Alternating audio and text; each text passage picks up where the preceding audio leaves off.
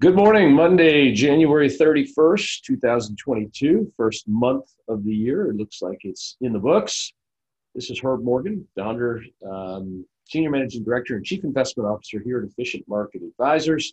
Weekly economic and market commentary. Don't forget that you can get this also as a podcast or subscribe, and you'll get the slides and graphs and charts that go along with it. Twitter followers at ETF_strategist.com or LinkedIn, just Herb Morgan. This is available, as I mentioned, as a podcast on pretty much every podcast format you can imagine. If you prefer a different podcast format, let us know. We will get the podcast up on that platform. Slaying Bulls and Bears is the name. We look to make the complex and complicated simple and sensical.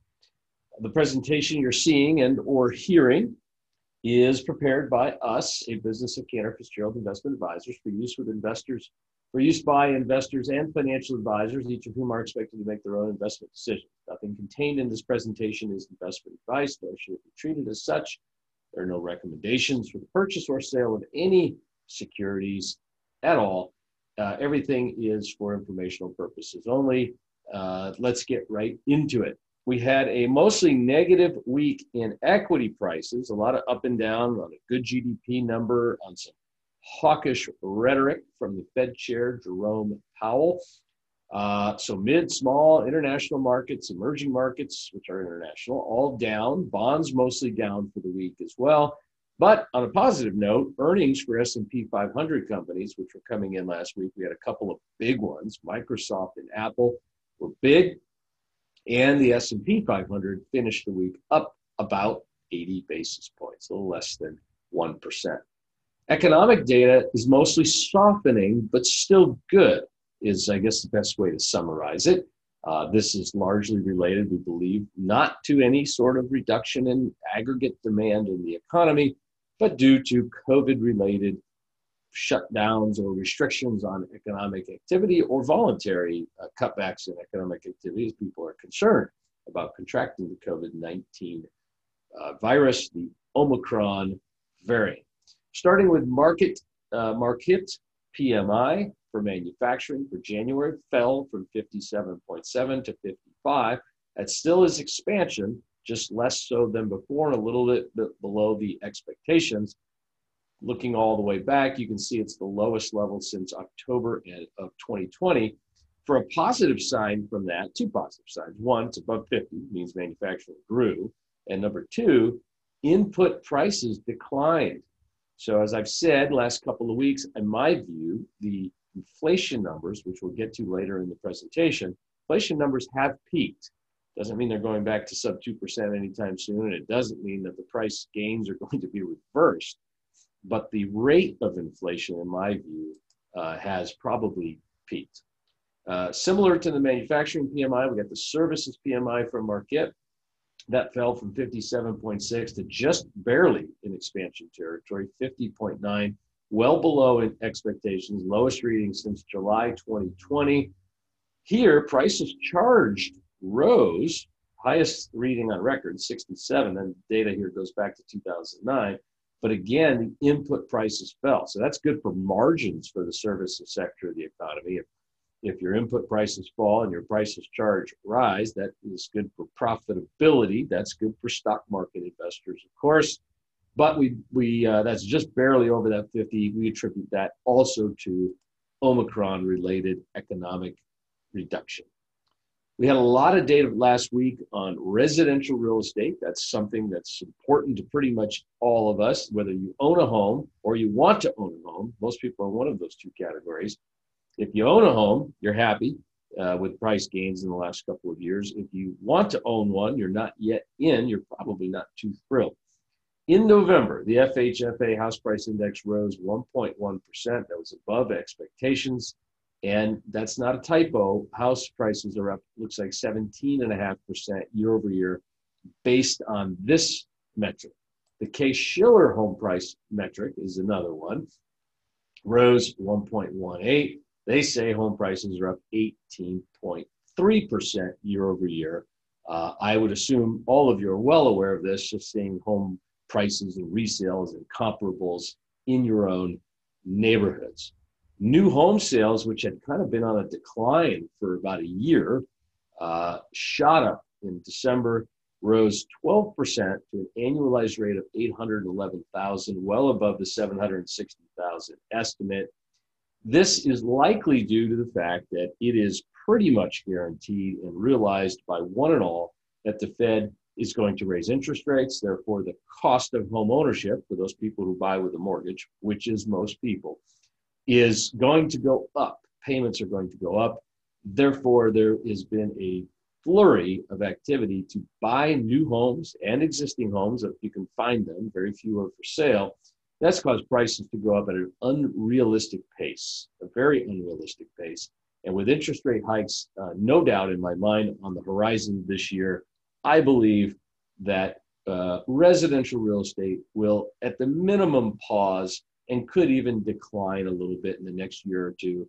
No collapse, no 2008 financial crisis, but I do think that the upward pressure is going to abate, and it's going to abate very, very soon. Pending home sales fell a little bit, down 6.6% year over year. That has to do with a lack of inventory, very limiting sales. Price hikes are so much that it is crowding many buyers out of many markets. Consumer confidence, as measured by the Conference Board, fell from 115.2 to 113.8, a little better than expectations. Current conditions rose a little bit, offset by a decline in future expectations as well. Okay, no big deal there. Let's move on to weekly initial claims for unemployment. Anything below 300,000 is good, and we came in at 260,000. California, which still is 12% of the U.S. population, maintains its stunning track record of being more than almost double the percent of the claims. 23% of claims for unemployment come in California because more liberal benefits, more aggressive benefits, COVID-related benefits, et cetera. So you get far more claims. So if you look at the other 49 states, you see they're doing even better than perhaps this appears. We've got to account for California, which continually has a higher percentage of the claims than its population would suggest is appropriate. Continuing claims came in, and it actually rose a little bit, but basically flat, 1.675 million claims nationwide.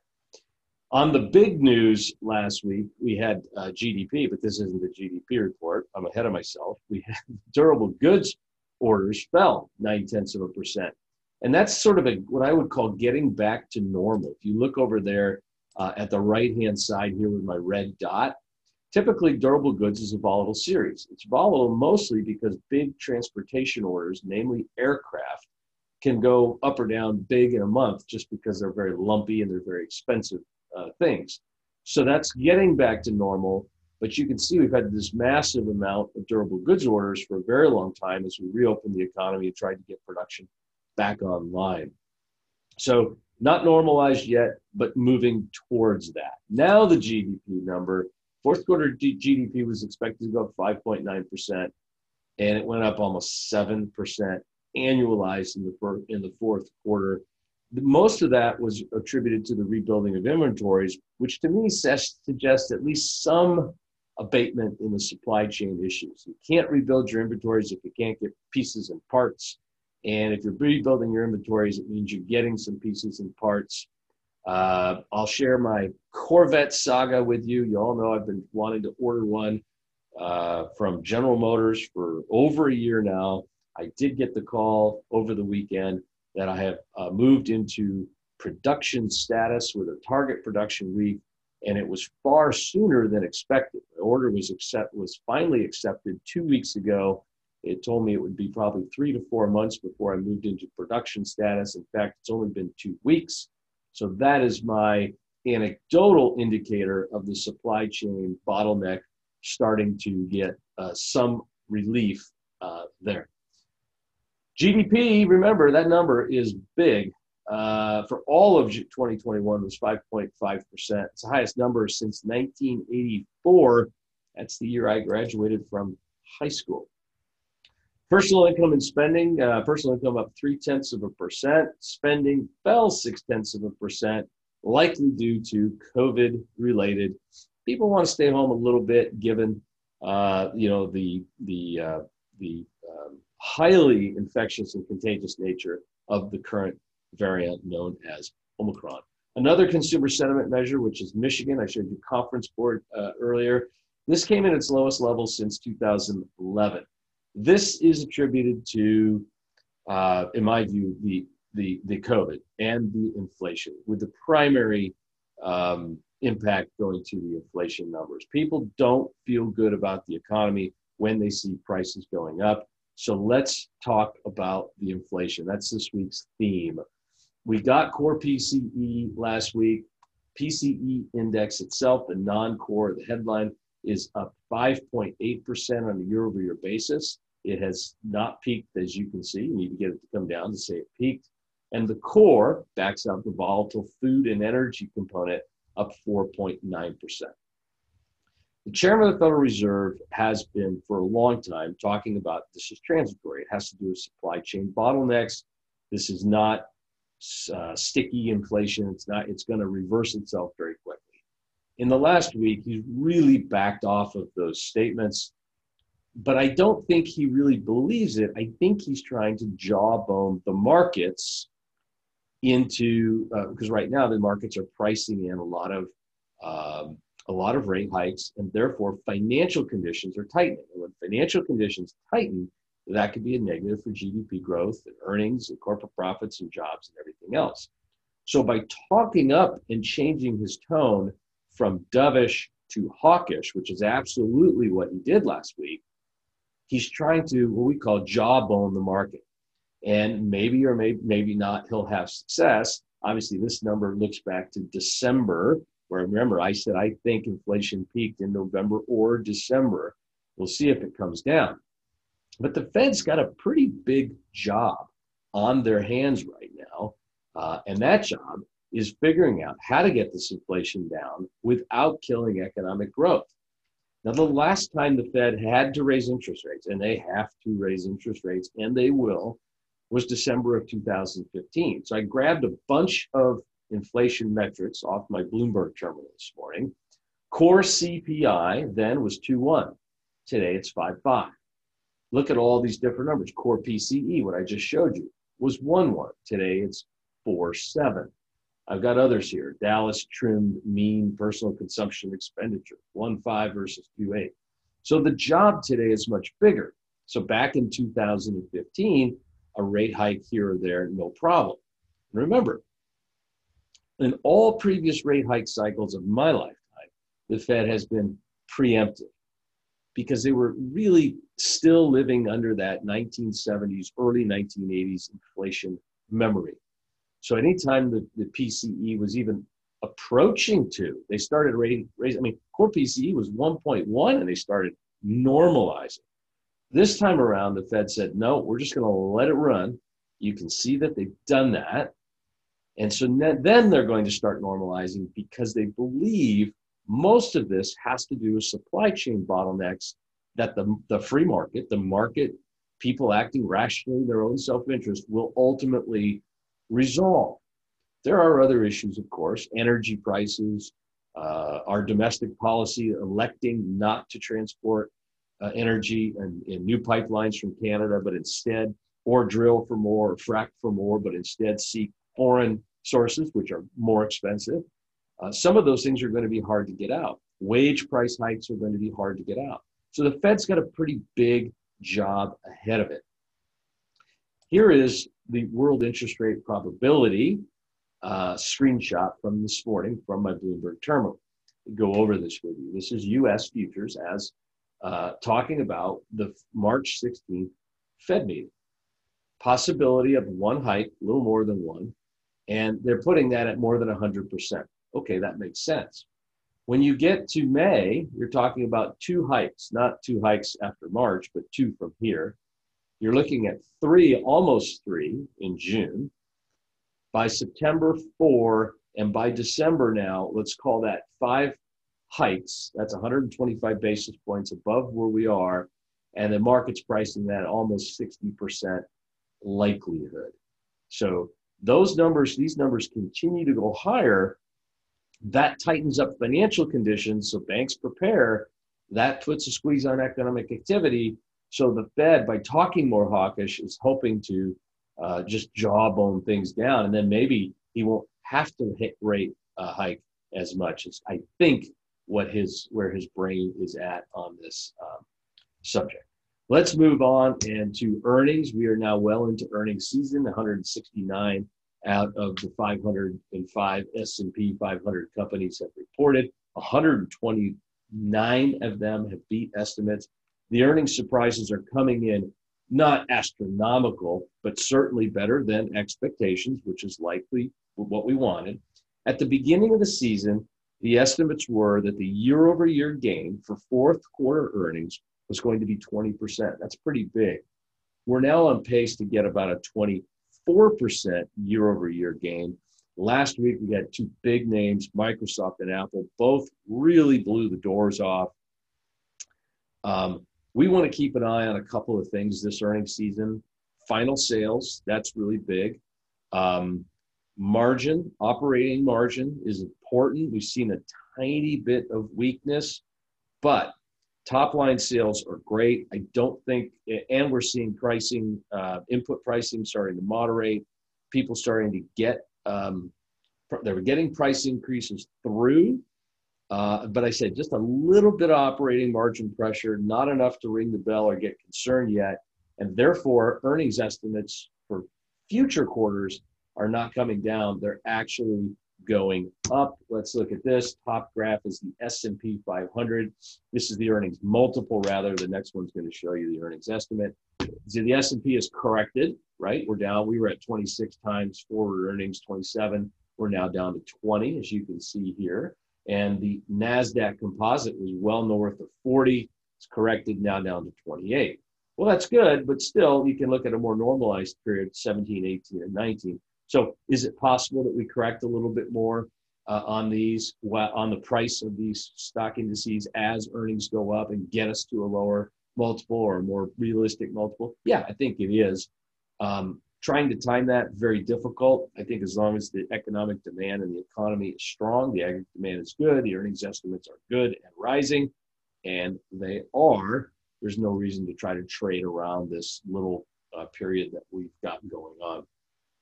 This is the 2022 earnings estimates graph. And as earnings have been reported this last couple of weeks, you can see that's starting to tick a little higher. S&P is looking at $221 a share. And the NASDAQ composite looking at 493. This is an amalgamation of estimates. Doesn't mean it's going to happen. If the market's wrong and earnings estimates have to be revised lower, that's when you get into a little bit of trouble in the equity markets. But as of now, earnings are coming in strong, guidance is good, and analysts are raising estimates for the remainder of this year. The one thing we want to keep an eye on, and the biggest input to production, the biggest cost of production, is labor. And it's not like a commodity like aluminum that can go way down, or steel, or whatever. So we look at this employment cost index. Fourth quarter employment cost index rose 0.1%. That was a lower increase than the prior quarter. For the year, wages and salaries were up 4.5%. So, okay, we're not, that may have peaked, you can see in November, let's say, or in the last quarter rather, or third quarter. And if that peaked in third quarter and starts to head down, this could spell really good news for corporate profits and for investors if they're able to pass on and get price hikes without overly high increases in input costs. This could end up being Jerome Powell's finest moment. I still think he waited too long. I think he ought to do 50 basis points in March, but let's see how it all plays out. Okay, lots of economic data this week because we begin a new month. So we get the final Marquette PMIs, those ones I showed you earlier were flash readings. Job openings or JOLTS, well over 10 million. Auto sales still unbelievably in the slump, not because of demand. Mentioned my Corvette story. Then we get into the two jobs reports. ADP is expected to add 220,000 jobs. Then we got ISM services, Marquette services as well. We got ISM manufacturing, I forgot to mention on Tuesday. Factory orders, and then the big one, the BLS report, 175,000 is the estimate, 3.9% unemployment rate. Thanks for listening, everybody. You know I'll be back to you again next week on Monday, and we'll talk to you later.